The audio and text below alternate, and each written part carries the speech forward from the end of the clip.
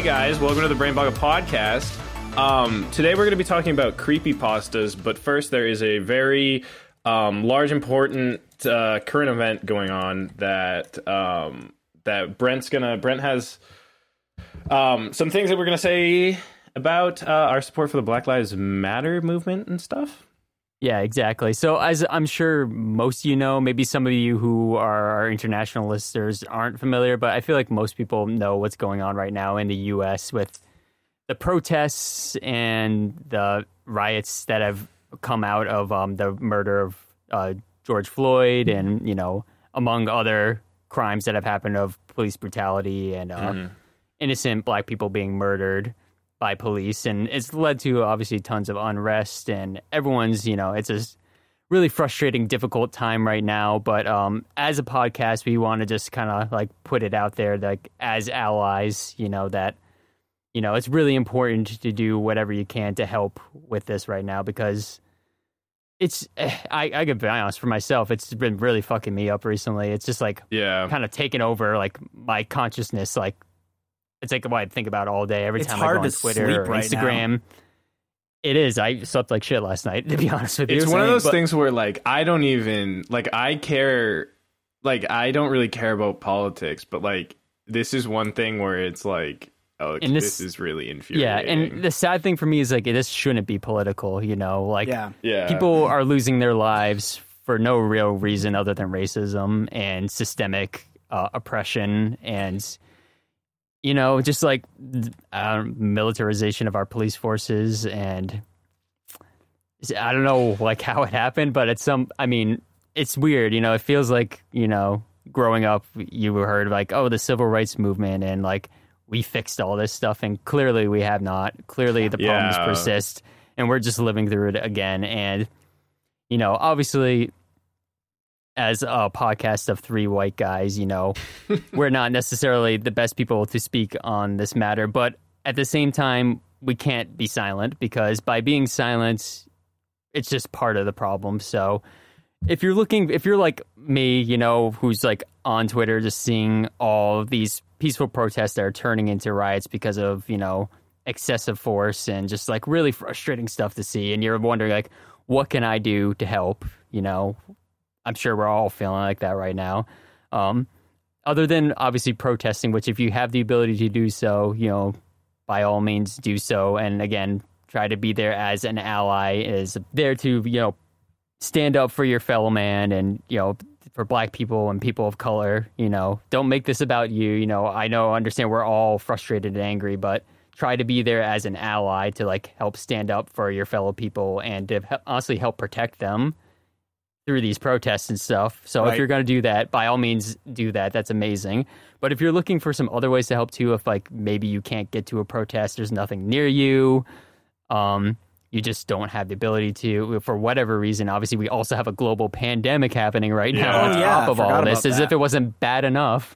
As if it wasn't bad enough already. We got that going on too. And for whatever reason, if that's, you know, there's other things you can do. There's this great website that was compiled that called blacklivesmatters.card.co, and the card is with 2 R's, and it has tons of links to like petitions, phone numbers for like representatives and stuff that you can call or text, places to donate money, resources for if you do plan on protesting, like things you should know going into it, you know, to prepare yourself, and tons of really useful information.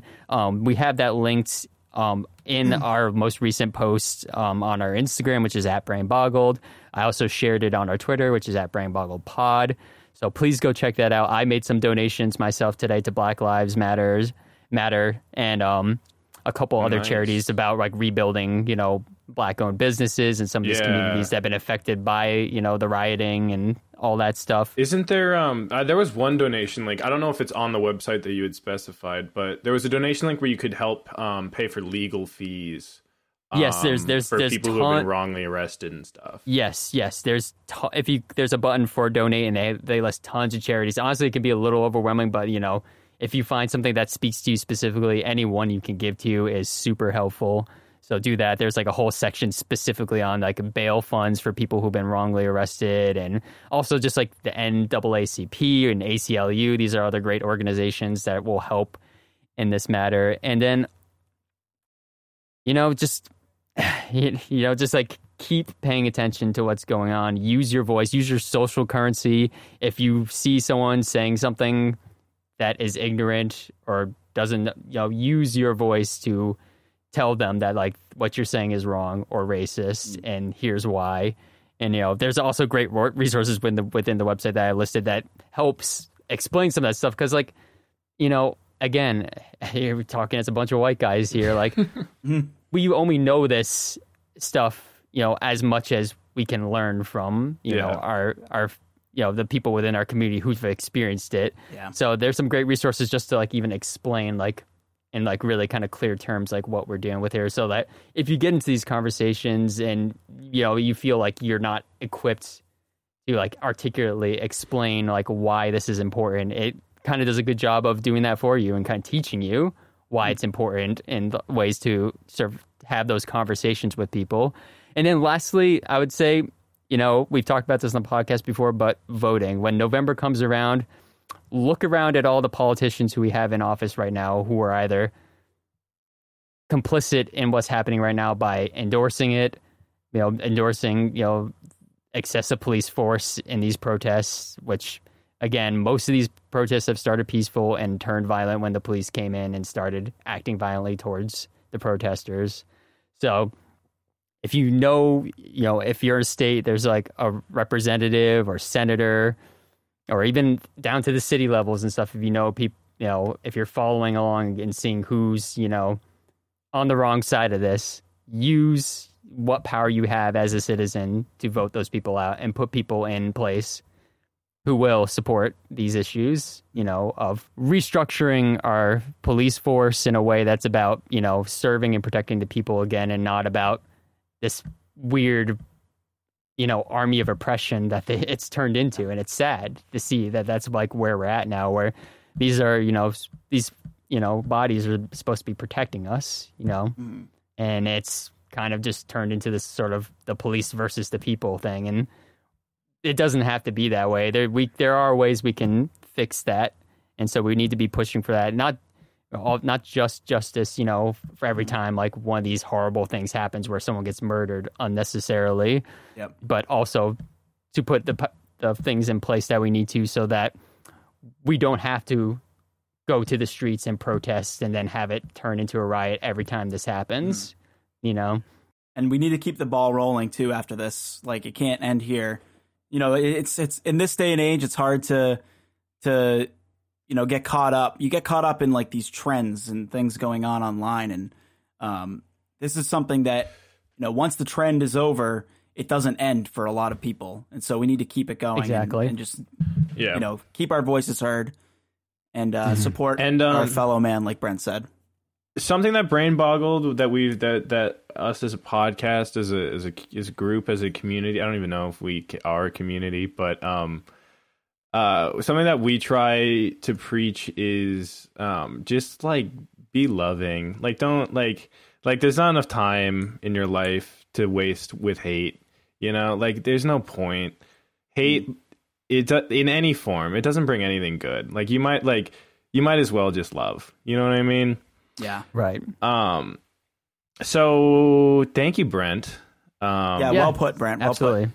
Yeah, that was really way better than I could have said it. And unfortunately, this has taken up almost my entire mental real estate for the last week and a half. And I know. Honestly, making me very depressed and sad, but like we got to keep forging forward, and just like using what little bit of platform that we have to just kind of like push this out there and like to be allies and support this movement, because like I don't want to look back in 40 years and then see this happening again and be like, I was there when this happened the last time, and I learned about it in school the first time it happened before that. I want to be able to say that within my lifetime that this is the last time that we had to go through this. Agreed.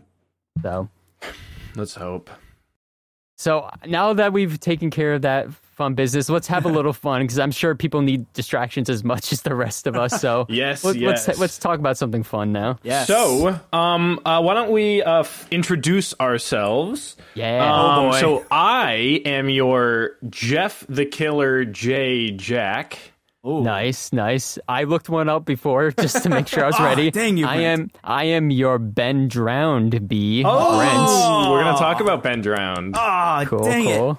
I am your blue version B, Bobby, because I know there's some blue version Pokemon creepypasta out there somewhere. Oh, yeah, the Pokemon creepypastas. I actually don't. Signo. I don't have any of those. But Well, it's okay because there's not a lot of substance to them. So yeah, well, there's just actually, there is I don't know if they were ever proven fake, but we'll talk about this more when I talk about subgenres of stuff. I'm getting way ahead of myself. So as I said at the beginning, if that is kept in, it might be, I don't know, but we're talking about creepypastas today, and you might be saying, hey, wait, Jack, didn't a few episodes, and I mean, it was probably 30 episodes ago at this point. Didn't you trash on creepypastas? Because I think I did. I think I was because I referred to SCPs as creepypastas but good. Jack. Right. I referred to it as fan fiction but good. That's what it was. Yeah. Okay, yes, so 'cause we got a very specific review about that. yeah. So Hey, we still got 4 stars. Pretty good. Yeah. Thanks, Warren. So not all fan fiction is trash, but just like any amateur scene, a large group of amateur anything is not going to be, the best thing you've ever seen. So creepypastas are like SCPs, but worse. Which is really, Jack, you're digging yourself into a deeper hole. No, I don't care. I'll be in the hole that creepypasta is trash. I'll be in this hole because the majority of them are trash, and it is really frustrating that creepypastas have been so popular in mainstream media and not SCPs, because SCPs are so much better than any creepypasta out there. You take the worst SCP ever written is better than freaking Slender Man. Is better than Ben Drowned. It's better than all of them. All right. So, what are creepypastas? Yeah, Jack. What are creepypastas? So you're probably like, what the heck does that word even mean? You got your shell pastas. Those are creepy. Yeah, you got your little swirly boys. You got your Those angel are weird. hair pastas. And I don't trust angel bow hair. ties. That's the creepiest name. Isn't that a creepy Angel pasta? hair is the creepiest name, but angel hair is the best pasta ever. But it's also creepy because it's really thin and whoa. I love angel hair. Spooky. It's like you're eating spider legs. I like a penne. I'm a penne guy. What can I say? Personally, Pennes are good. Personally, I like Alfredo pasta primavera. Oh. I like tortellini and ravioli, but they never make gluten-free versions of them. It's hard to find gluten-free tortellini and ravioli. Yeah. Or like a gnocchi maybe even. Yeah. Anyway, that has nothing to do with what creepypastas are. So the word creepypasta comes from an older word that Brent might know, called copypasta. Okay. And so I've heard the term. I can't say I'm super familiar with its origin. The term, it was popular in the late 90s to early 2000s. Nowadays, we would just probably refer to a copypasta as a meme, in general, although it is a more specific type of meme. So the word copypasta comes from copy and paste. So they would be short stories, either a few sentences, or there would be some that would be really long, and that would be the joke behind them. But what they are is it's a phrase, a story, or whatever that you just copy and paste it somewhere. A famous copypasta that I can remember off the top of my head is the one. It starts. Everyone knows it starts as "What did you say to me, you little shit?" And it's this one. It's called the Sniper copypasta because it's this long, drawn out thing about this dude who's It's like I'm a top ranking sniper in the U.S. Marines. I have over 300 confirmed kills to my name. Like I could have you like it's like a meme response when someone like roasts you. You copy paste it. Gotcha. I was gonna say it sounds like the plot of American Sniper, right? Yeah, like it's literally like describing the American Sniper in that movie. Like that's what the copy pasta is. So they get copied in like Twitch chat, on streams, social media, YouTube comments, various meme formats. So we would just refer to a copy pasta as a meme now. Like memes in themselves are kind of like copy pasta. They're almost synonymous because meme is a definition of a meme is something that like gets copied and spread everywhere. Right. And when we talked about SCPs, there is they have a memetic term, which means something that spreads very easily. They use memetic agents to spread information really quickly. So you take copy pasta, but you take a copy pasta and make it horror. So people started calling them creepypastas. And that's where we get the term from. Makes sense. I can track with that. Yeah, so the word copypasta was originally coined on 4chan's /x/ forum, which is a paranormal board in 4chan. We've talked about 4chan a few times, but quickly, if you don't know what 4chan is, it's a website that has multiple like messaging boards almost, where they're topic based. So /x is a paranormal one. There's /p, which is a political one. There's a whole bunch of other ones. So that's where this term, because people would post real paranormal stories and some people would post these creepypastas, and so people started using the term creepypasta to determine actual quote unquote actual paranormal stories with creepypastas. That makes sense. Yeah, so I've never actually known any of that, and that's I've always known what a creepypasta was, but so they were posted on 4chan, and the original the creepypasta website, the official website, was made in 2010 with the creepypasta wiki and the subreddit r/no-sleep, which is kind of like it's a scary story subreddit. It's essentially just where you post creepypastas on Reddit. Those came out in 2010. So the genre's history is pretty hard to pin down because creepypasta is a term that's used. It's a blanket term used to describe multiple stories that, when creepypastas were starting, they initially weren't like posted in relation to each other, and so it's hard to point out like, oh, where is the first creepypasta? In 2010, the New York Times actually covered creepypastas in an issue of Time magazine, and the writer of that article theorized that creepypastas could be argued to have started as early as the 90s with those chain email scams that would be like, I remember these when I was little. They would be like, oh, send these to like 15 people or like your family's gonna die. I hated those. They were really scary. I literally thought that if I didn't send those to 8 friends, that a creepy man with a knife would walk out of my like closet, because that's what it said. Dude, I just had like friends who, when I first got my email, I was like, ooh, I was using it like it was freaking like texting. I would just like email people, and I thought it was the funnest thing ever. So some people consider to the early 90s to be when they started. There was another article in the Daily Dot. Was it in the Daily Dot? Yeah, another writer for the Daily Dot claims that Ted the Caver is the first actual creepypasta. It was posted to a literal Angel Fire website. Yes. In 2001. Brent's favorite form of website. Was it my hockey encyclopedia website that I started on Angel Fire? Yeah, dude. That's where Ted the Caver was posted. 1990. I would post dude. hockey facts.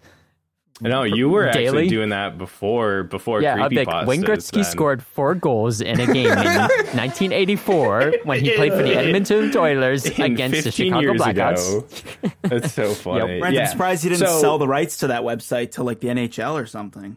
I know that would have been. That's like one of those stories where it's like, yeah, I just had some URL that they wanted. Yeah, I know. The funny thing too is that like I never shut that website down. It might still be on a database somewhere, like or like a server. There are a like few I don't know. website databases where they're just It might still exist. I can't tell you what the URL was because I don't remember. But So Jack, just a URL. quick question. Yeah. What is Ted the Caver? Are we going to talk about that? Because I've never heard of it. We're not going to go into detail, but the synopsis of Ted the Caver is it's this guy Ted who is a caver or a spelunker or he whatever. likes to spelunk. Yeah, he goes spelunking. And like him and his friends go caving in this system somewhere, and like a bunch of paranormal things happen. I think they all die. Ooh.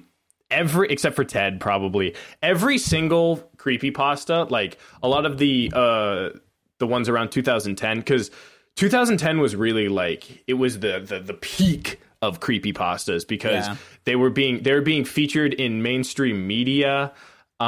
This is when the 2010 era is when all of the like popular ones came out. Sonic EXE came out in like 2012, 2013. Ben Drowned came out in 2010. Slenderman, when was Slenderman first posted? I don't have this. Slenderman, I believe, was around 2010 when it was first posted. 2009, yeah.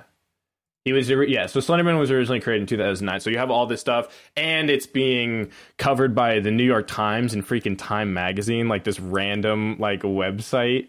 It almost essentially, it was as if like if Brain Boggled was maybe like if Brain Boggled was like more popular, like if we maybe had like 10,000 average listeners per episode, that would be like if at that point we had been covered in Time Magazine just for like no reason. Like, Oh, interesting. it was super weird. Goals. The other, so this was at the peak, and it started to decline in 2012 because of our boy Slenderman, which is kind of a tragic story. So we can start talking about specific creepypastas now. Yay. Woohoo! I'm so excited. Yeah. I'm sorry. So popular. Yeah. So we're gonna start off by talking about the Slender Man. Probably the most famous creepypasta of all time. Like some people don't even know that he originated on creepypasta. Like that's how much he's expanded past this. Slenderman and a lot of other creepypastas too are oftentimes the basis for what we did our second ever episode about ARGs, augmented reality games. Oh. And so it's theorized that Slenderman's popularity skyrocketed with this one specific ARG called Marble Hornets, and we talked about them in our ARG episode because they were one of the first ARGs. Like when they were first posting, people legitimately didn't know if it was like fake or not, which is exactly what they wanted. It was essentially like supposed to be a video format of a creepypasta. Is what ARGs are before they grew into their own sort of genre, because at that point they weren't really a game because there wasn't really anything to like figure out. They were just like showing you the story, whereas later ARGs they were expecting you to participate in like the real world and find clues in the real world. Yeah. Right. But if you want to hear about ARGs, go listen to that episode. Great episode. So Marble Hornets made their thing about Slenderman. Slenderman got super popular. He is basically like he's this tall, lanky, eyeless, faceless. He like has a mouth like sometimes.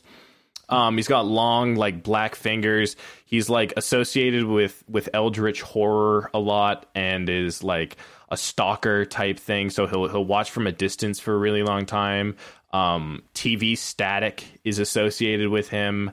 and like demonic corruption. He basically just like kidnaps people and like kills them. It's so like the creature's motives are so poorly written, just like every other freaking creepypasta, basically. But a big thing that people point to for the decline of creepypastas, because creepypastas like in the past 10 years have become it's essentially creepy. It's just a meme at this point. It's a dead meme for sure. Yeah, there was if you're gonna write a creepypasta, instead shoot to get one of your stories accepted as an SCP, because that would be cool. In 2014, we have a very horrific incident referred to as the Slender Man stabbing. We're talking about this? Yeah, we're going to talk about the Slender Man stabbing. Yeah, there's an HBO docuseries about it that I had watched. Yeah, it's disturbing it's stuff. Messed up. It's messed up. Yeah. So the Slender Man stabbing, you might have heard of it if you were around in 2014. Or if you're 6 years old listening to this podcast, good on you. Yeah, what's up, you cool baby? You probably shouldn't be listening. if you're 6 years old listening to this part, turn around Bam now. Bam reference. What's up, you cool baby? So basically what happened was there were 3 girls in Wisconsin who were quoted as being best friends, but it seemed like these other 2 girls, the 2 attackers, were best friends and just like met this third girl. But maybe they were a group of a trio. But these 2 girls were having a sleepover with their third friend. And the 3 girls went out into the woods, and 2 of them held down the third one while she was stabbed 19 times in her arms, legs, abdomen. She was then left there, and the 2 other girls said that they were going to go get help and come back for her, and they never came back. She eventually dragged herself through the woods to a trail and was rescued by a cyclist, and she actually survived, which That's is very like the good one news. good part of the story. Yeah. How old were they? Weren't they like 11 or something? They were 12. They were all 12. That's crazy. And so it was when they were apprehended, one girl was described as not having any sort of remorse at all, and another girl said she was guilty, but the desire to appease Slender Man was higher than the guilt that she had for stabbing her best friend. So the backstory behind what happened is these girls were obsessed with Slender Man, and they believed that he was real, and they thought that Slender Man had demanded of them that they need to prove to the world that Slender Man is real, and in order to do that, they need to kill their best friend. And if they don't kill their best friend, then Slender Man will kill their families. So in order to protect their families, they were like, we're going to kill our best friend for Slender Man. He's going to come and take us as his wards, and we're going to learn and train and be his minions. And we're going to live in his big mansion that's in, it was in the Chequamegon Nicollet National Forest, which is in Wisconsin. And they were like, yeah, that's where his mansion is. He's going to take us to live there. So both of these little girls were found not guilty on basis of insanity. And they have, to this day, I believe, still reside in a psychiatric ward. Yeah, I was going to say they were sentenced, though, for like mandatory psychiatric treatment from my memory of the docuseries.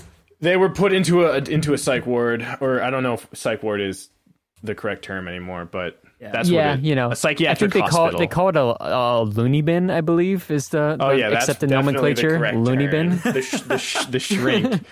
What do they call it? Rich people jail sometimes? Isn't that one of them? Well, I think those are actually different types of penitentiaries that are not like a normal prison that regular people go to. Yeah. So that happened, which was really terrible, and this event caused a lot of controversy about the effects that the internet has on the youth and developing young minds and stuff.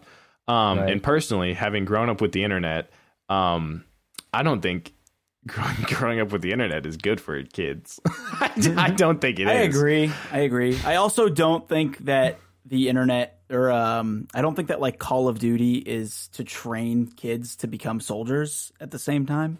Yeah. But I do think the internet is kind of unhealthy. I think the truth is probably somewhere in the middle. Yeah, it's probably like a little too much stimulation all the time, and I don't think we'll ever truly know like the full effects of it until like years down the line when we actually have like some better like long-term studies of the mental health of that it has. But I'd be my personal belief. This is just me. I don't speak for the pod as a whole. This is not an official stance. My personal belief is that the cons of having access to the internet outweigh the pros, at least with the way that internet education goes on right now. I really do think that, I mean, obviously when I was in elementary school, like the internet wasn't like, nobody was really thinking about, like the internet wasn't prevalent when I was, because, I was in middle school and, let's see, I graduated in 2017, which means I was in fourth grade in 2010.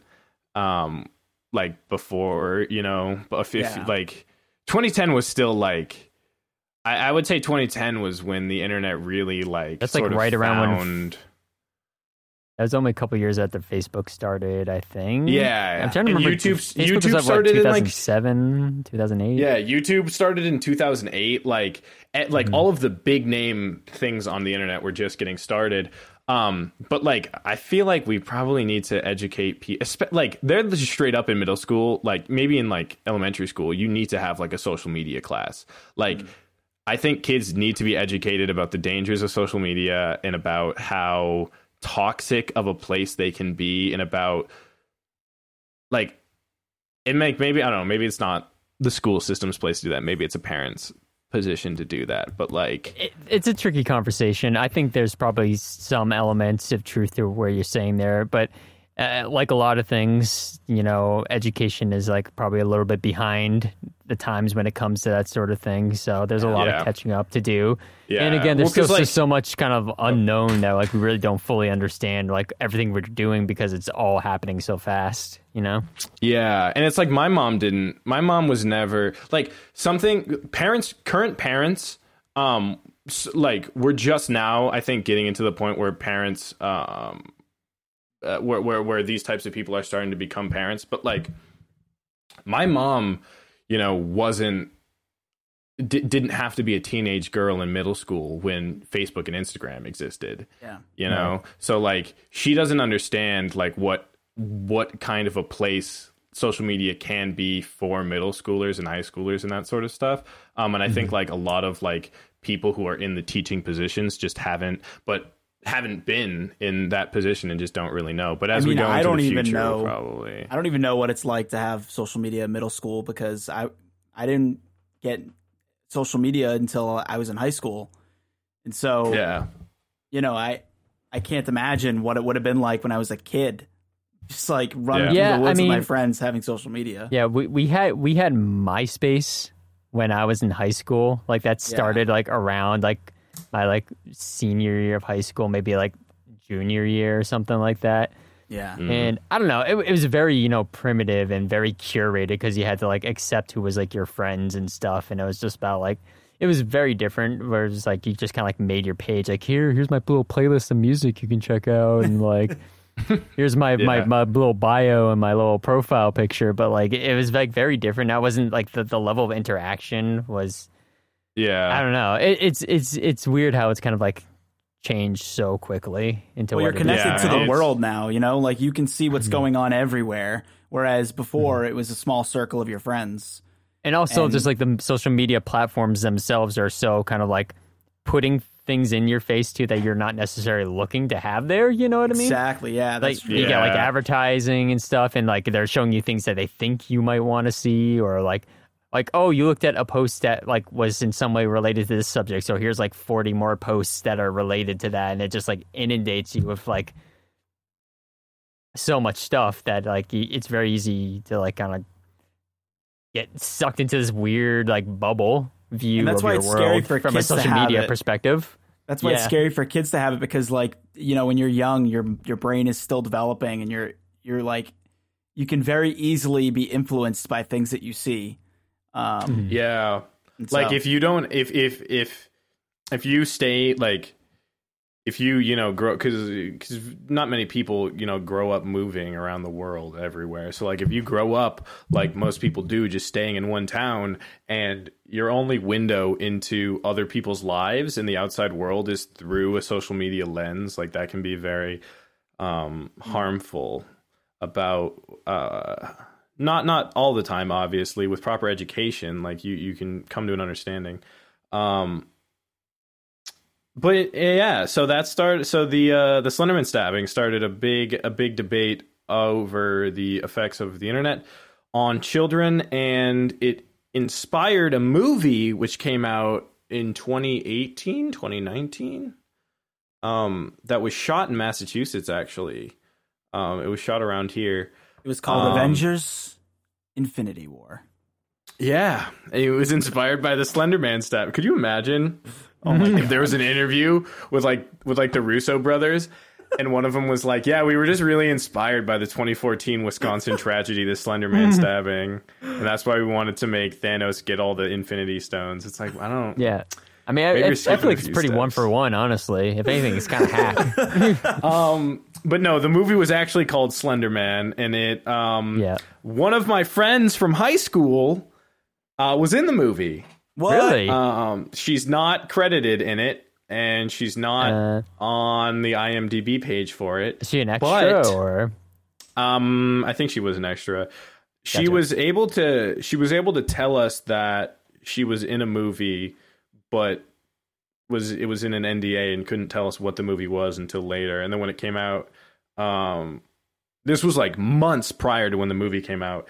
And then she posted on her Snapchat story a picture of the poster, and it said, "Hey, I'm in that." And I was like, "Oh, this is the movie she was in that she couldn't talk about." Yeah. So that's pretty cool. Wait, so do we all know someone who would just like happen to be like a background artist in a movie? Because I had a friend who was in the background of Little Women, the new version with Saoirse Ronan, and what? Yeah, he was like one of the background Little actors Women. in that. First off, this newest iteration of Little Women, I heard it's really good. I still haven't seen it yet. Oh my God, Brent, you have to see it. It is so I definitely will. good, I'm waiting for it to come to like a platform where I don't have to pay for it. But oh yeah, a streaming service or something. My sister keeps trying to get me to watch it.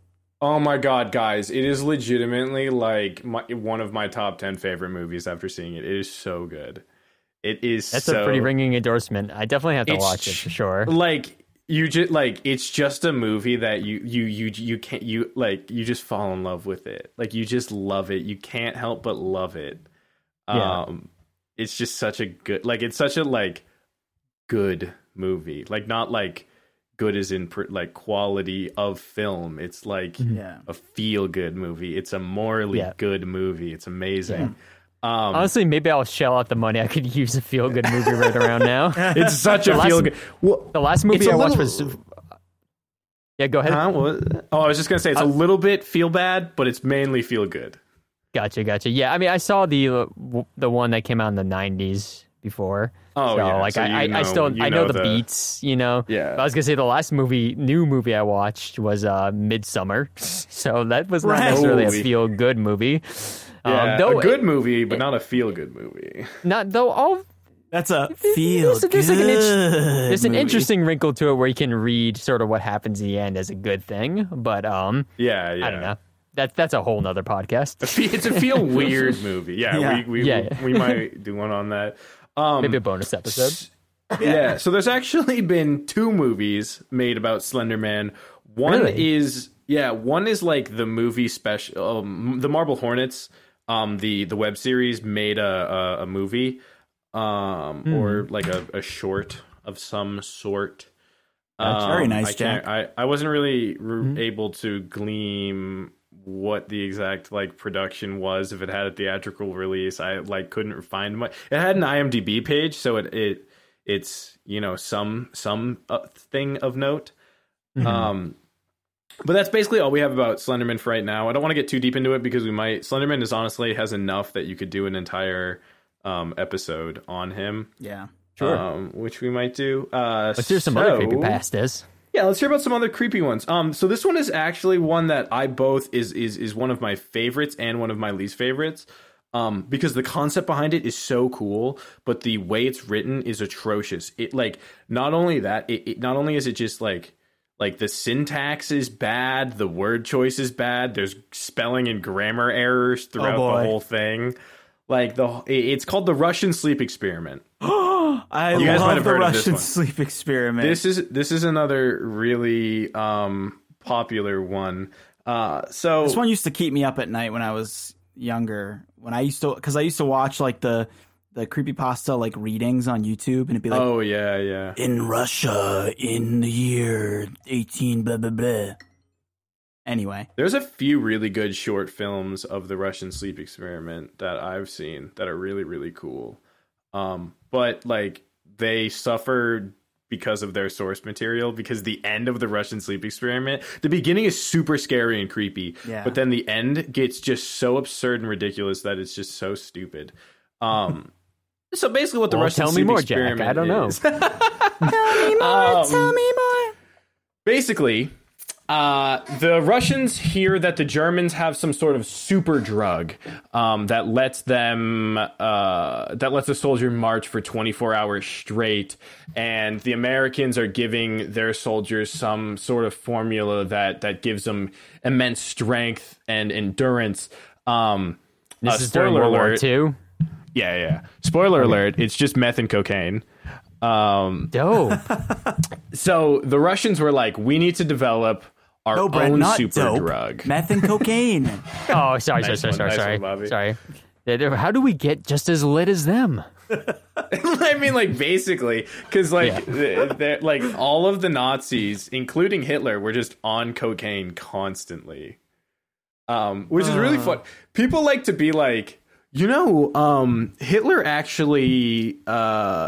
Hitler made a bunch of anti-smoking ads when he was in power. The Nazi Party officially was against smoking, and he didn't drink, and he was vegetarian because he loved animals. And it was like, okay, he also slaughtered 12 million people and was on cocaine the entire time. So that makes more sense now. You give and you take. So the Russians were like, we need super cocaine. Essentially, which reminds me of a funny story. I know a pharmaceutical chemist who did a bunch of work with cocaine. And he was like, it was super weird because it showed up just in a brown box and we opened it up and it was just this big bag of cocaine, of just pure cocaine. And I was like, why were you guys researching cocaine? And he goes, we were trying to see if we could synthesize a stronger version of it to be used during like surgeries or some form of something in the medical field. Can you just legally buy cocaine and like pure cocaine? Well, I guess if you're a pharmaceutical research company, you can just have you can just have cocaine. Shout out to Carrie, you're wicked cool. So the Russians want to make their own drug. So they take a bunch of prisoners of war, some Germans, and they go, yo, do you guys want to come do this sleep experiment? We're going to try to keep you awake for a long time, but at the end of it, we'll free you guys. And they're like, okay, well, yeah, obviously we either die in prison or we die during this experiment or we get free. So they were like, yeah, obviously we're going to do the experiment.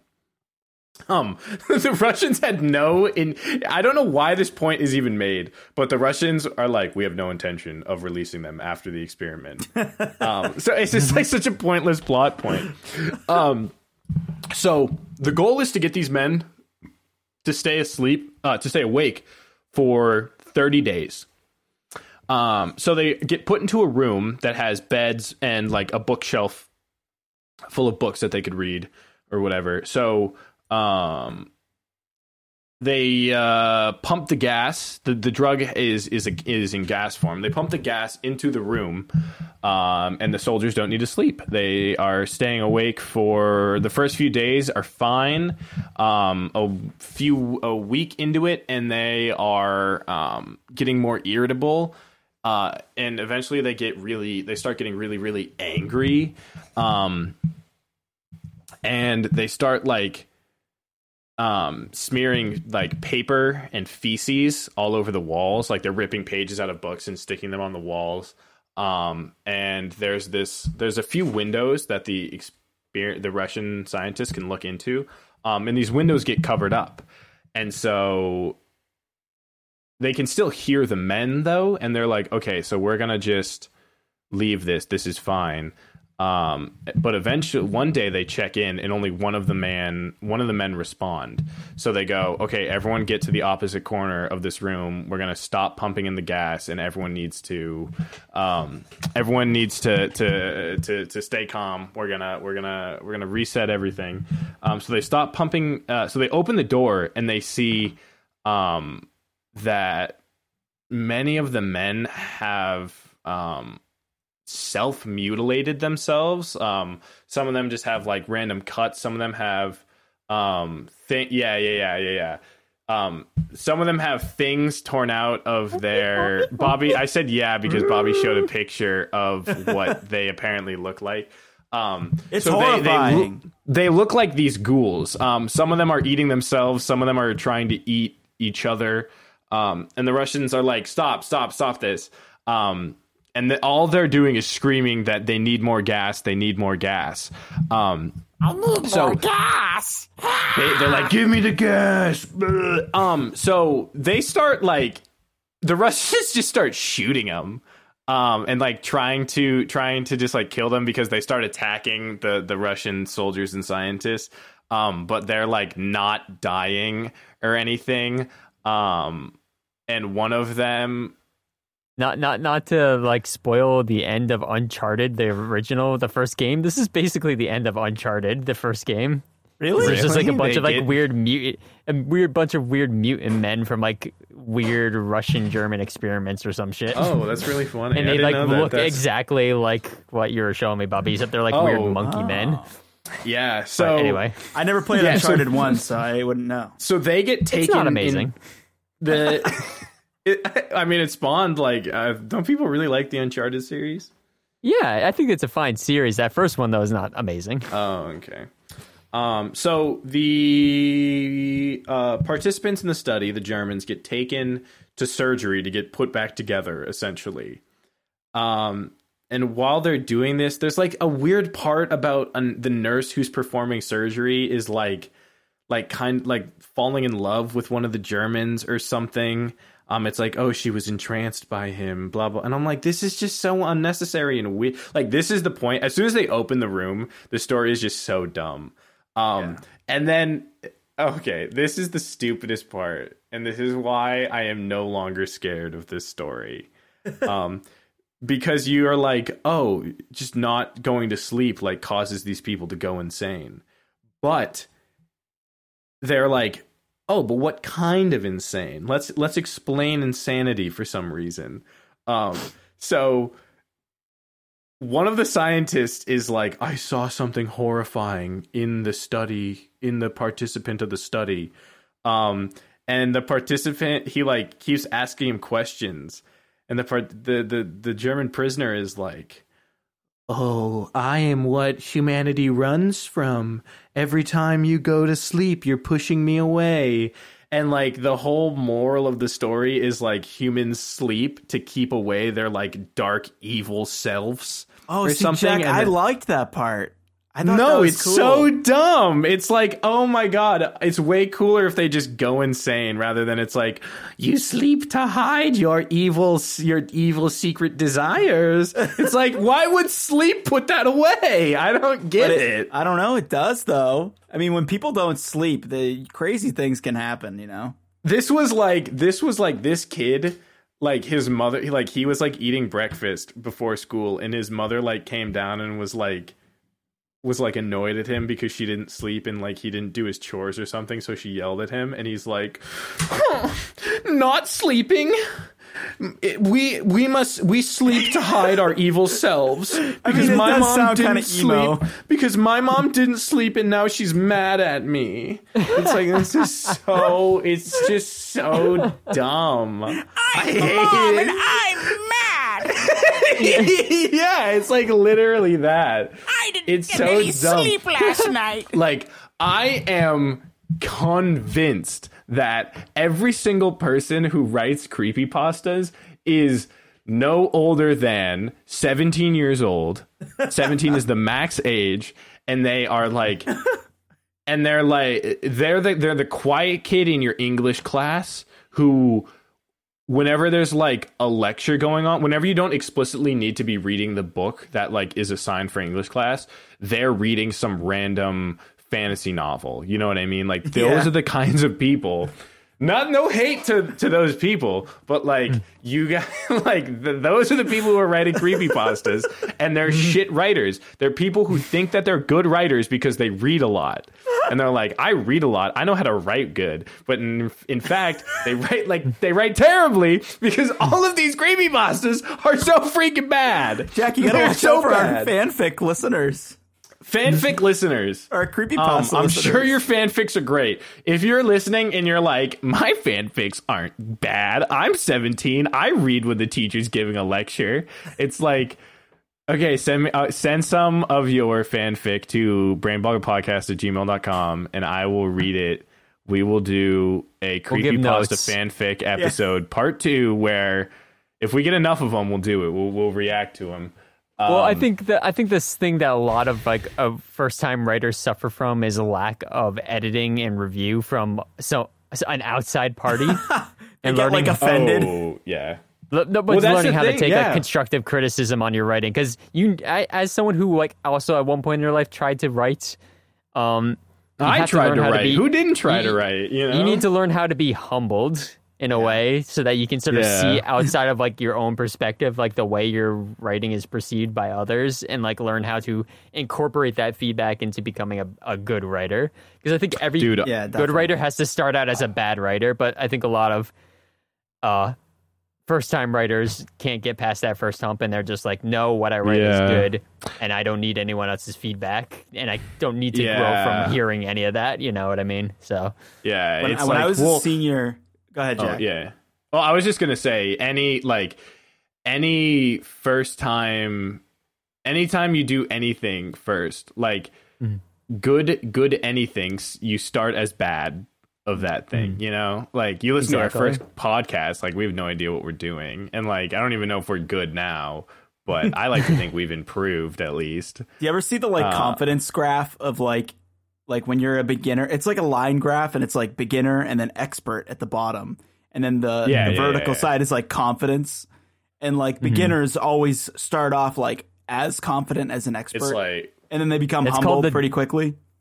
That's called the Dunning-Kruger effect. What's it called? The Dunning-Kruger effect. Basically, the people who don't realize they know little tend to be more confident in what they think they know. Yeah. And then people who know more tend to be less confident because they realize how little they know, or realize that there's so much. It came up. It came up on another episode. I don't remember which one now, but the Dunning-Kruger effect is what you're looking at there. So I was more confident as an animator in high school than I was when I started college, because I didn't know how much there was to learn until I went to college and actually started to learn. And then you get humbled and you realize oh my God, there's so much that I don't know. And even though you're getting better, you realize there's still so much I could learn, and that makes you less confident or less overconfident. Whereas someone, like you said, in high school, you're oh, look at me, I downloaded an illegal thing of fucking After Effects. I'm the best animator in the world. Free. You can get Blender and you can get free things. Okay, I was talking about myself. That's what I did in high school. I used Blender and Pencil, and Pencil was bad. I also used Pivot. Pivot is sick. Pivot is a stick figure. If you no meme, if you're listening to this and you're whoa, dude, animation sounds cool. You know, Jack's studying animation. Bobby does a lot for work. Brent does a lot, but not as much as Bobby animates. I'm more of an editor than an animator, but legitimately start with Pivot. It's super simple, and you'll learn do your first animation and then watch a video that explains the 12 principles of animation. Watch it once and then go back and redo your animation. and just see how much you improve just by knowing what 12 principles of animation are and what specifically you should focus. And then because that will teach you basic movement, and then you can move on to something more complicated where you get into character design and complex structures and skeletons and all that good stuff and frame interpolation and pacing and all that. I've been animating for stuff. since I graduated high school, and I learned more about animation just talking to you than I did from all those years of actually doing it. Because you went to school for it and you've learned all the basic principles, Yeah. When I was a senior in high school, me and my friend, we were writing a comic book called Resurgence, A Nation Divided. And stop, Bobby! That's so bad. I know. That's what it was called. And honestly, if this were like 2014, we could greenlit that shit right away. Send it straight to series, my dude. Honestly, not anymore. Three movie deal. So we wrote this story and we were so proud of it. We were like, this is amazing. This is the best thing that we ever wrote ever. And like, it's so good. And I remember I brought it to my like high school art teacher who was running that class. And he's like, this sucks. And he just was like, this is literally just like, Apocalypse Now, but like you changed the names of the characters, and we were like, but we were humbled, and it was pretty funny. And then Bobby goes home and pulls up Netflix, and then on recently watched it's Apocalypse Now, and he just hits play again, and I was like, my God, he's right. He's right. Now we need to make a documentary about how we wrote the book or whatever, and then it just turns out to be Heart of Darkness, which is a documentary about Apocalypse Now. Like, damn it, we just did it again. Oh my God. A thing based on a thing based on a thing. I feel like that would be a good time to get into some of the subgenres. Let's do it. Of this. So it's weird because like what the creepypasta community refers to as subgenres, we would like normal people. Okay, well, I don't want to. If you're if you're part of the creepypasta community, you are normal. But if you're not part of the community, you would refer to these just as like topics. Because their subgenres Jack, are you're like already walking on thin ice with these people. They're like murder, abduction, paranormal activity, video game. Like video game is a subgenre, and it's like those aren't genres; those are just topics. Yeah, like a movie that talks about murder isn't a murder movie. You can have a murder mystery; that's a genre, but like yeah, it's a documentary. It's just so stupid. The video game one is very, very popular. Like what we were talking about before, where the haunted blue cartridge with Missing No and like Dead Mew or whatever.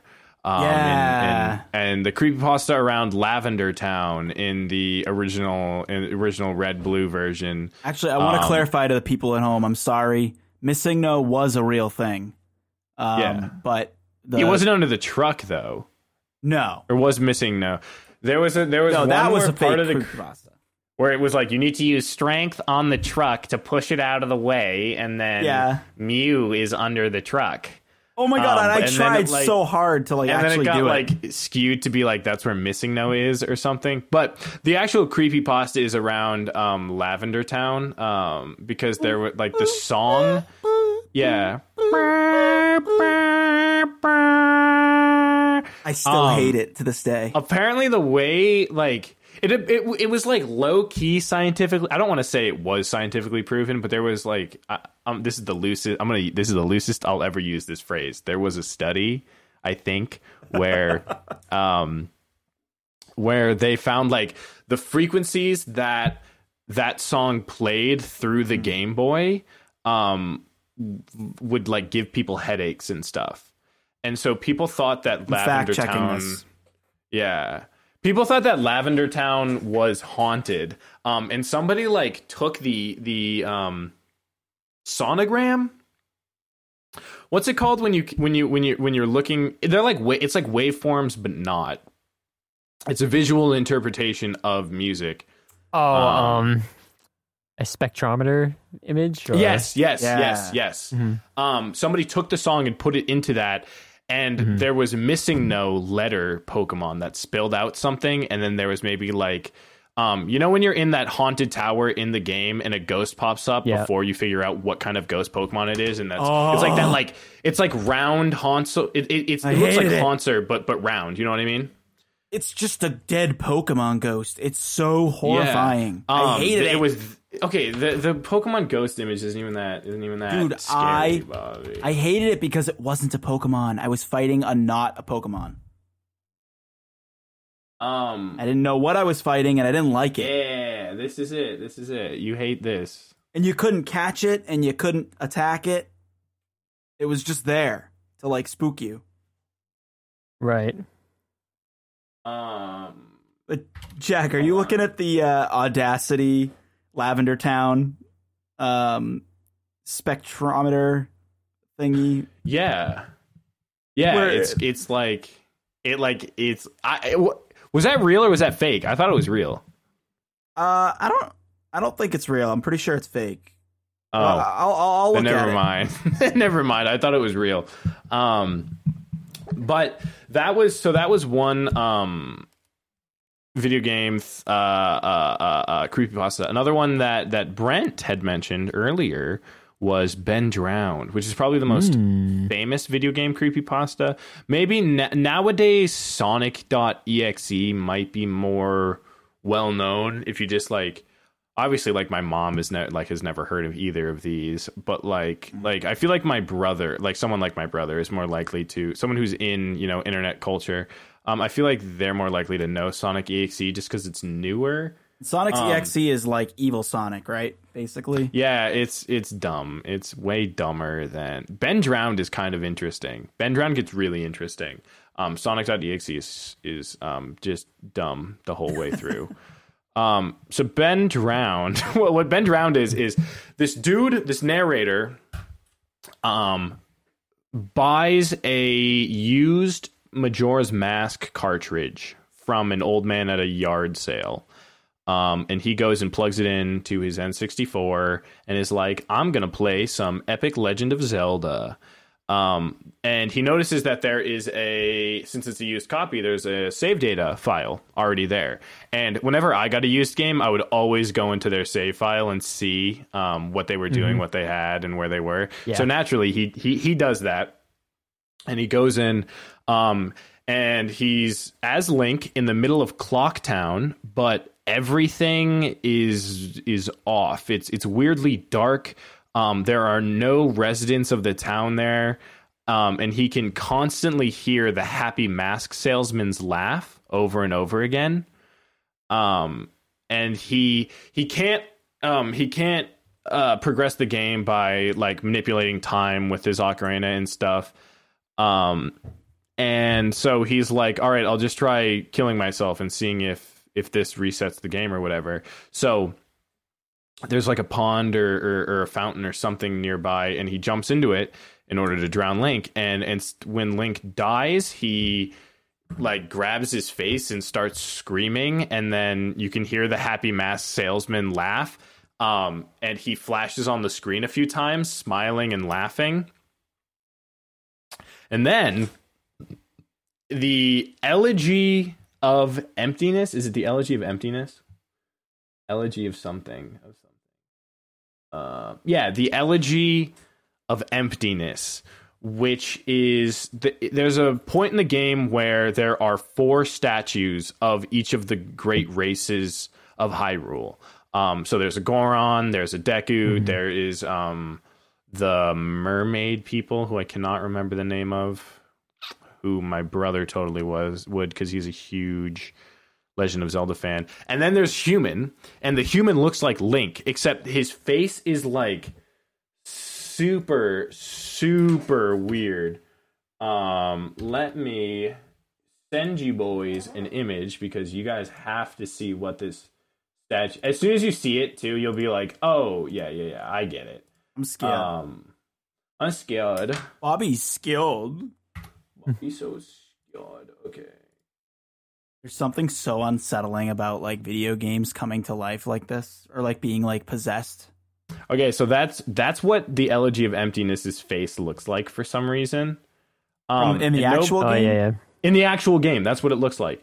And so I thought that this was an edit because this image of Link has since become the like sort of face of the Ben Drowned creepypasta. So this statue appears in his game and starts following him around along with the Happy Mask salesman.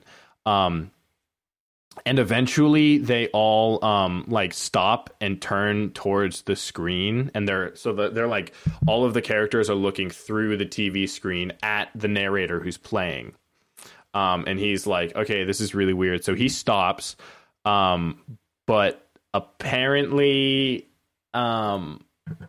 it said that he looked on the back of the cartridge and maybe saw an address or saw a phone number or something. Either way, there was some information on the back of the cartridge that led him to the information that the previous owner of this game cartridge, Ben,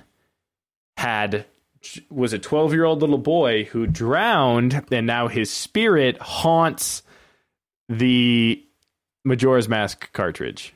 And it's like, okay, well, that's kind of dumb. And so by drowning Link, the narrator has released the spirit of Ben from the cartridge.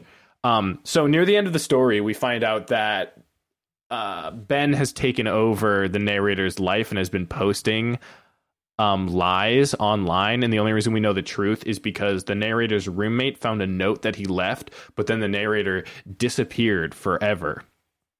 So this story was written in 2010. That's the end of the original Ben Drowned creepypasta, is that he released an evil spirit and disappeared.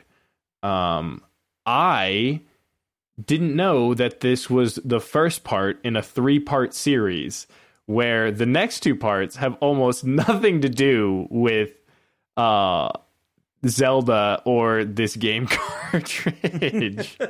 So the second story comes out, and it's called The Moon Children.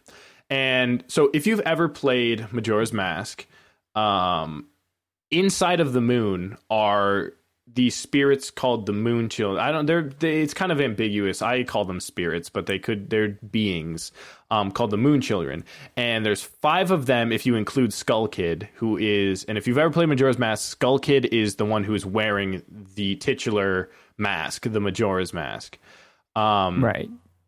And so there's 4 other ones, and each one of them is wearing the mask of a major boss. And they just sort of are like there. I haven't played the game myself, so I don't exactly remember what they do, but they're inside the moon, and they're just like these weird beings. So a few days, weeks maybe after Ben has escaped from the cartridge, this new cult shows up in the world called the Moon Children. And they are like preaching about how their original founder has been reincarnated in a new life every time he's died, and eventually the father will ascend to the heavens, and Luna, the moon goddess, will come down. And it's essentially a doomsday prophecy. They think that something bad is going to happen. I think since this takes place in 2010, the second part of the story was released after 2012, but it's heavily implied in the story that the 2012 sort of end of the Mayan calendar was when they also were predicting the end of their world to be. So basically, the end of the story is just that. The end of the Moon Children Part 2 story is just that the father has ascended and Luna, the moon goddess, has come down. So then in March of this year was when Part 3 of this story came out. What? And Part 3 is called The Ascension? Why did I write it down? Avatar? I think it was The Rise of Skywalker. Breaks between sequels. Yeah, dude, basically. Yeah, like 2 Do you know what I decades. really... Avatar, the first episode of Avatar aired in 2005. Avatar is 15 The years last old. Airbender Avatar? The Last Airbender came out in 2005. What? I didn't realize it was that year of old. high school. Jeez. You see, you unintentionally made a reference to Avatar because they used to make like the breaks between the seasons were so long. Like season 1 and season 2, the breaks. It's just an Avatar thing, man. Yeah, They must have just played reruns because I remember close to Avatar. pulling the trigger on watching that show. It is like very close. It is like number 2. Me and Christy were talking trending, about right? Yeah, me and Chris were talking a bit about it last night. Dude, so name we're me pretty one close other show that has watching survived it. for 15 years. True. And listen, Christy already knows the element shapes because she made them into pins for me. Oh, That's true. She's already ahead. Sure did. She's already Shout ahead. out to Dude. I Christy. don't even know. Shout out I know. to Christy. Is fire just the flame with the like cut on the bottom taken out of it? Is that the symbol for fire? I can't actually remember. Yes. It's like they all have like circle swirls in them. Yeah. Okay, so the third story is called it gets so like I didn't know about these next two parts. I had known about Ben Drowned when it first came out. I didn't know about these next two parts until I was doing my research. The Awakening. It's called The Awakening. So the synopsis of The Awakening is 2 years after an unknown societal collapse in 2018. 8 years after the 2012 phenomenon, and the 2012 phenomenon was when the Father ascended and Luna, the goddess, came down. So this, along with these stories, the narrator had a YouTube channel that they would post to, and the YouTube channel in March 2020 started uploading again by a new person named Jadis. Who basically just says the entire history of everything that's happened in that alternate world up until now. So in that time since the father who ascended was revealed to be like actually the original creator of the cult, reborn. So they were right about their leader being reborn every time he died. And so apparently the father, who's named Kelbris, killed the narrator from the original story, and now the narrator's spirit is trapped inside of that cartridge instead of Ben. What? And so as of right now, where the story stands, it's unknown what happened to cause the world to be in this societal collapse. Post-collapse, they call it a modern day Great Depression. Well, we're only 2 years behind in real life. Yeah. Well, no. This is 2020. This is I thought it was 2018. With this, no. With this third part of the societal collapse happened in 2018. Gotcha.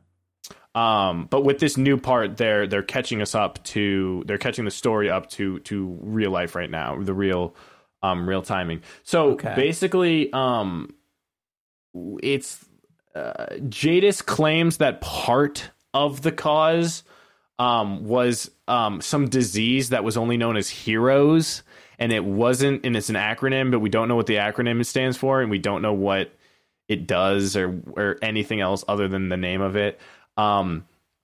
There's another main character introduced named Sarah, and her title, she's like known as the second player. And this Sarah girl,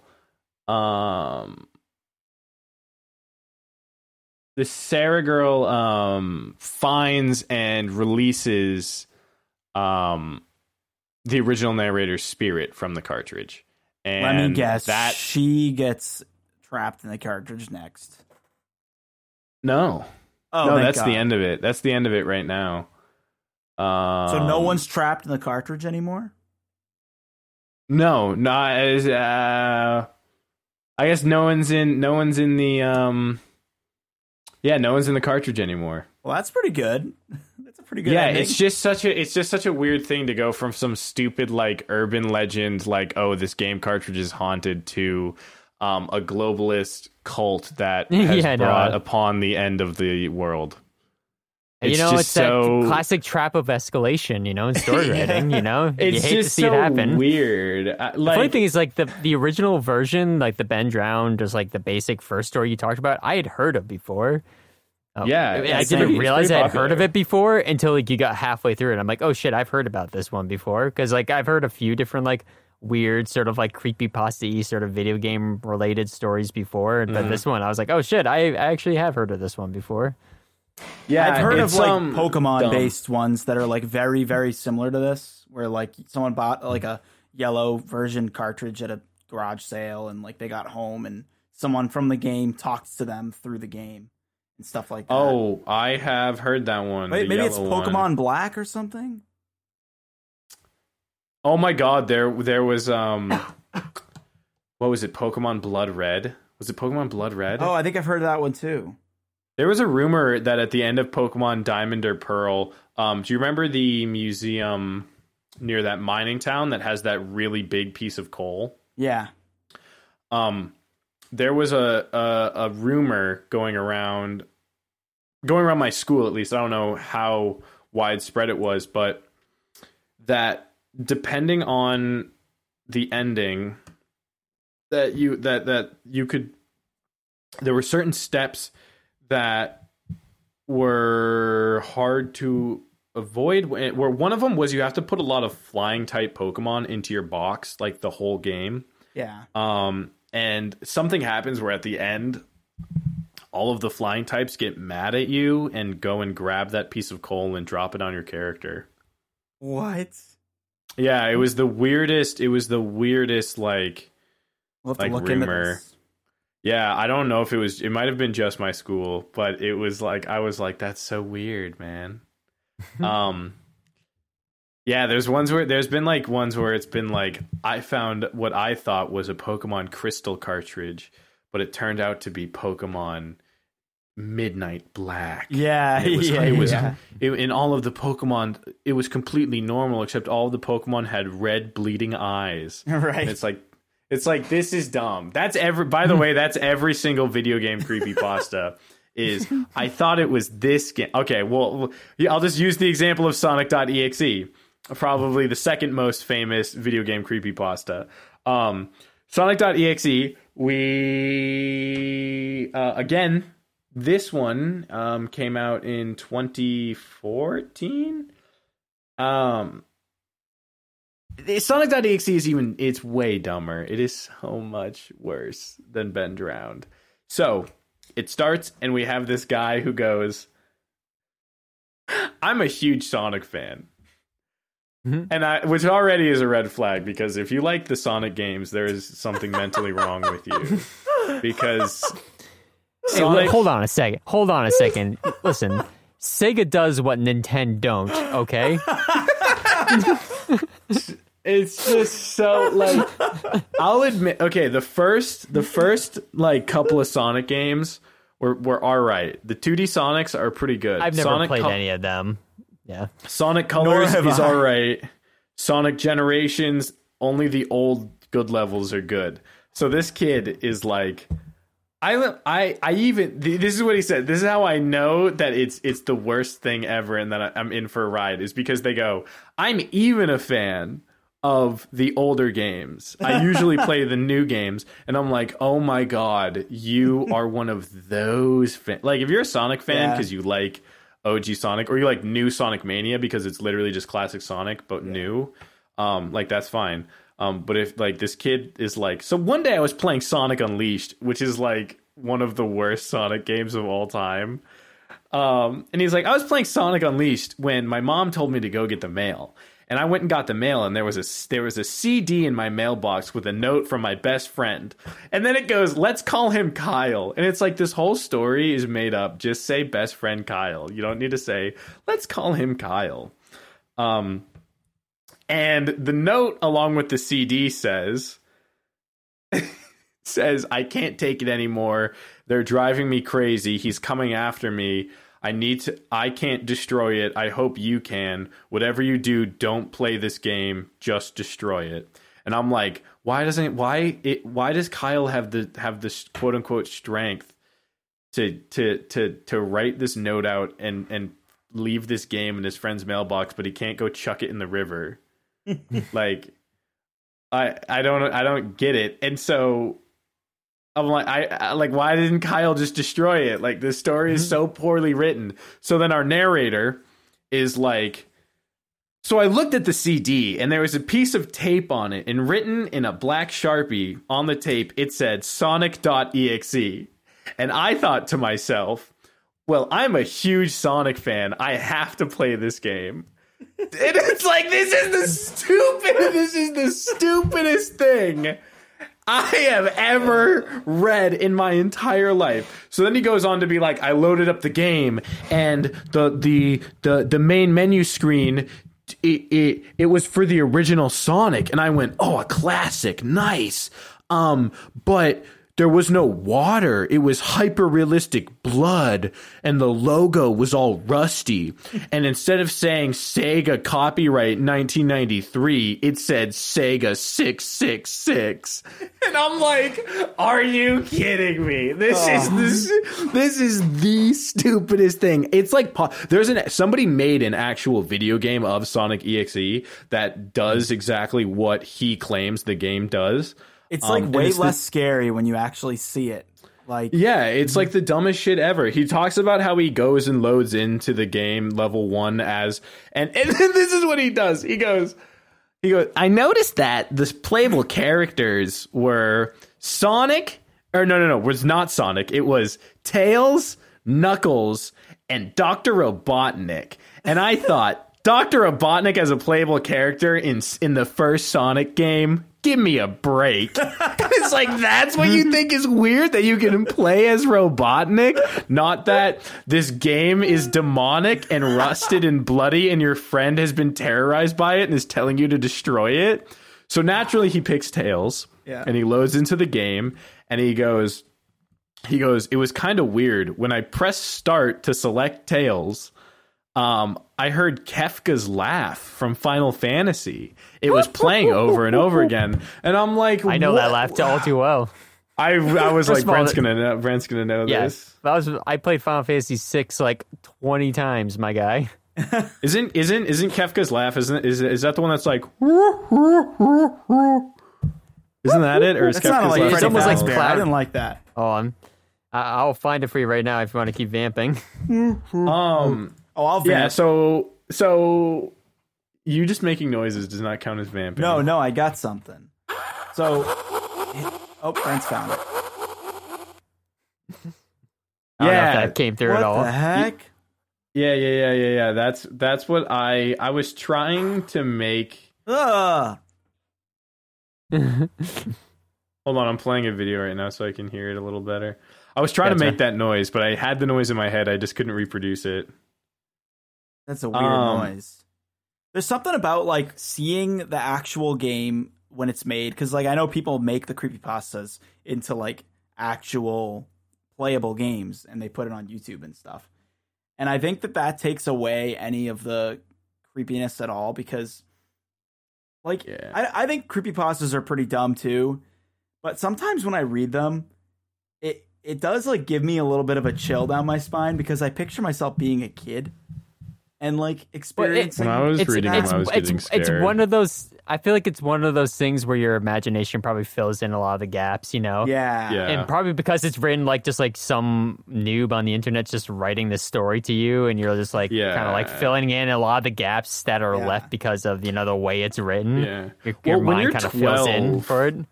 Yeah, and exactly. when you're 12 and you're reading a scary story that was written by a 16-year-old, like you don't realize it was written by a 16-year-old, right? You know, yeah. Like, so you're like, oh my god, no, and like when you're so much more forgiving of things and so much like more innocent, naive when you're a kid. But we're not done with his adventures in Sonic EXE. Oh jeez. Oh no. So he plays his Tails. He loads in. And he's like, it was weird. It just said the level was just called Hill 1. It wasn't called Green Hill Zone. And I'm walking through the level, and the music starts slowing down, and I see all these creatures, all these things on the side of the level, and I realize that they're all dead animals. And there's like multiple paragraphs where he just describes like mutilated animal corpses, and I'm like, okay. He like talks about like a squirrel's like. He's like, you could see its guts hanging out. And I'm like, you're so weird. Why are you spending so much time describing all these mutilated animals?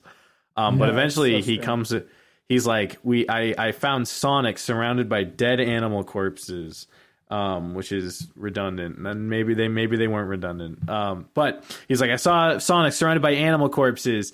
And when he turned around, his eyes were all black except for a single dot in the middle of them. And then Sonic kills Tails. And then a message on the screen popped up saying, "Do you want to play a game?" And then he talks about how he plays his Knuckles, and Sonic continues to like psychologically torture him before he kills Knuckles. And the whole thing is he's like, "Oh, I'm being tortured and manipulated by this evil Sonic thing." Yeah, and it's like, why didn't you just like at that point? It's like, okay, obviously you know something's up, and your friend is like just destroy the game, or like don't even or contact your friend. Yeah, like it's 2010. Go call your friend. If you never hear from his friend again, like what happened? He never brings up his friend ever again. Like he's like, I went and talked to Kyle about what I saw. It's like, no, he just like has his own he has his own thing. It's just like, you gotta wonder how these get so popular. Like they're so simplistic. It must just be because so many kids like are I think it's just dumb kids, dude. Listen, I think it's also partially memey. Like when Sonic.exe was like first making its rounds around the internet. That's what Sonic.exe supposedly looks like. Brent just sent an image in. When Sonic.exe was first going around, I never took it seriously, and a lot of people that I know were only sharing it because they thought it was really funny. Like I think that one was popular because of just how terrible it was. Have you ever heard the Squidward one? The Squidward Tentacles one? Oh, Squidward, the Lost SpongeBob episode, Squidward's Suicide? Yeah. That one's creepy to me. Yeah, you can talk about that one. That's the last creepypasta that I have that I have like actual notes written down for. Well, I don't remember too much about it. If you want to talk about Squidward's Suicide, though, it basically, I'll just give a quick summary. It's just like it's supposed to be like the SpongeBob executives watch, or like the editing room watching like an episode that they just made, and it's like Squidward is giving like a performance in front, like, you know, classic Squidward. He's doing like a clarinet performance.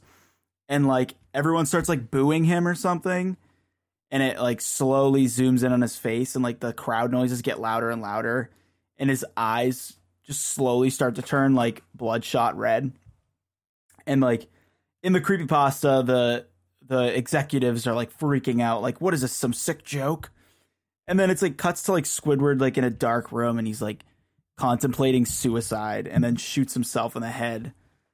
And it's, like, the episode's called like Squidward's Suicide. It's like, it's horrifying because I just picture myself as a kid watching SpongeBob and like, I don't like it at all.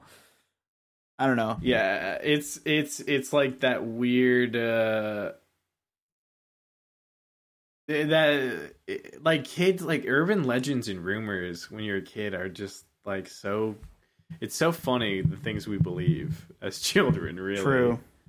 And I think it's funny how, personally, I feel like the creepypasta, like, thumbnails are creepier than the story itself, usually. They always are. The art for the creepypastas is always scarier than the actual story. Underrated art form.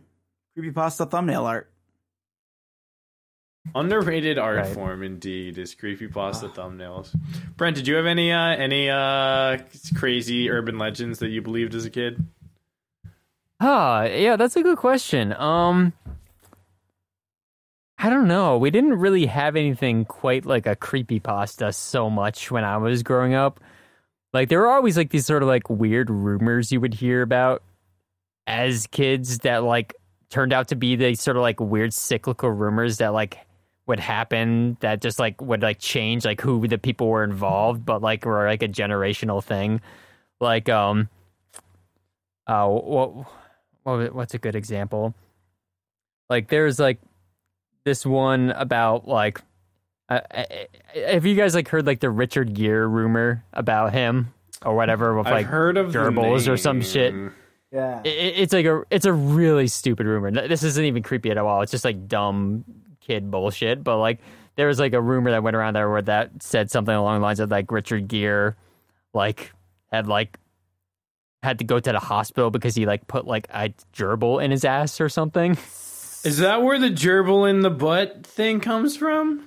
Well, it turns out like I guess that's something that's like that rumor has existed before Richard Gere, but with like other celebrities. Or like there'll be like the really gross ones where like, oh, did you hear like that this celebrity had to go and get their stomach pumped because they had like so much like jizz in their stomach or something? Oh my god! Oh yeah, that like kind I've of heard thing. so many different versions of that story, but apparently that story's existed like forever. But with, like insert celebrity from this decade, and like that's just like one of those rumors that like goes around, but it's just like dumb kid bullshit, you know? So like. That's the kind of stuff I had growing up was like really stupid shit like that. Never really like anything about like weird like rumors or anything other than like maybe like, oh, that house is haunted, you know? But it was always like very specific to like where you lived. Like, oh, see that abandoned house over there? It's haunted. That's why it's abandoned or whatever, you know? You didn't have the collective internet consciousness. I don't think I had any... we didn't quite have anything like that. I don't think I had any haunted houses when I was growing up. We did. We had tons. Well, I also didn't believe in haunted houses because I think we might have talked about this before. We probably have, but I live legitimately right next door to a graveyard. A cemetery. I was having a conversation with my brother about this the other day. Graveyards are next to churches and cemeteries are not. So Gotcha. it is a cemetery, not a graveyard. Interesting. I didn't know that. Yeah, so I live literally right next to this graveyard, or cemetery, and I never like saw ghosts or anything, or really believed in ghosts. Like we would play in the graveyard sometimes. I think that's there was because there were two trees. One was the best tree to climb ever, and one was this big, huge evergreen that was so old that its bottom branches had grown out really far. So around, it was like a room, because there was the trunk and then like the outer wall of of leaves, needles, stuff. So we would just sit like inside that tree, and like cars would like drive by and like see us in the graveyard. And like very clearly we were playing. I like found like a hobo I called it a hobo stash, but I think it was just like, I think it was a druggie like kit for something. There wasn't any needles, but there was like a little Altoids case, and it had like matches in there and just like random like little bits of shit like in a hobo thing. Someone was probably smoking pot out there or something. Yeah, but, probably. Now that you bring it up, it's occurring to me now that like I did have sort of one creepypasta like experience in my life, and it's gonna sound dumb to you guys now because it's like obvious that this thing is like very fake now. But the Blair Witch Project, when that first happened, I was in high school. I was like in middle school when the Blair Witch Project was like first of its kind of that like found footage style of film. Yeah. And at the time, like all the things going around were like, this is real. This is a real thing. And so like, at the time, like that was definitely like a big thing where like we all thought it was real. I remember we all got together for a sleepover one night and we rented the movie. We watched it. And then, like my friend's dad, whose house we were sleeping over at, was like going around outside, like tapping on the windows and shit and like trying to creep us out while we were watching the movie. That's so much fun. He was like running around outside and like being a total creep weirdo, freaking us out while we were already freaked out watching the Blair Witch Project. But like having seen that movie now, I was like, oh, this isn't scary. This is dumb and fake. But like leading up to watching it, I was like, oh my God, Oh my god! Yeah, because found footage wasn't a thing before Blair Witch. See, I had the opposite experience because my first horror movie was the movie Quarantine, and at the time I thought it was dumb, and now I think I'd have PTSD watching it. Yeah. Right. Technically, that wasn't my first horror movie, but it was the first one where I actually thought it was supposed to be real or whatever. I should have said found footage horror movie because that's also a found. Sure. Okay. Got yeah. I'm not really into horror movies. I like found footage films. I think they're fun, except for Skinwalker Ranch. That was the worst film I've ever seen, and I will stand by that till I die. You heard it here first, folks. Skinwalker Ranch, trash movie. Yeah. You actually heard it a few weeks ago first. Yeah, maybe like Bobby a month or two said ago. that. Yeah. Well, that's all I have for creepypastas. We're approaching the 1 hour 40-minute mark. Yeah, well, that's all we got. I mean, we spent the first 15 minutes talking about other things, but Still, that was fun. That was a fun conversation. That was a really fun conversation. I needed that little conversation right now. So the at the end of the so all in all with creepypastas, just read SCPs and watch ARGs. Don't even bother with creepypastas. They're not worth your time. Or play Control. Why would you ever read a creepypasta when you could instead read an SCP? Jack's life statement. That is my life statement. Thank you guys for listening. As we said at the beginning and somewhere in the middle, if you want to get in contact with us, the easiest way, the thing that I see the fastest, it's actually interesting because if you want to contact Brent directly, I would say go through Twitter. Bobby is probably the most active on our Instagram, and I just happen to see emails first out of the three of us usually. It's the triad. So our email again is brainboggledpodcast@gmail.com. That's brainboggledpodcast@gmail.com. You can find us on Twitter @brainboggledpod. You can find us on Instagram @brainboggled or on our website brainboggledpodcast.com. Hell yeah. And if you liked what you heard here today and were like, dang, I've listened to all 50 something other episodes that they have. Well, guess what? You haven't unless you're a patron at our $1 tier at least. You can get access to all of our bonus content. We post about one a month, an extra little bonus pod where we talk about, usually right now it's been movies. We have an extended pod on there. We just did one on Inception. Yeah, if we get stuff like if we got like at the beginning I had said if you send in a bunch of fan fiction that you wrote or creepypastas you want us to react to, that's something that we would probably do on our Patreon as a bonus episode. Stuff that doesn't really fit into our regular Brain Boggle formula. Basically, we get a little loose in there, get a little loosey goosey. Yeah, if this isn't loosey goosey enough for you, we get even looser in there. We get loosier and goosier. Yeah, so check us out on all those things. If you liked us, feel free to support us. It would really, really help us out.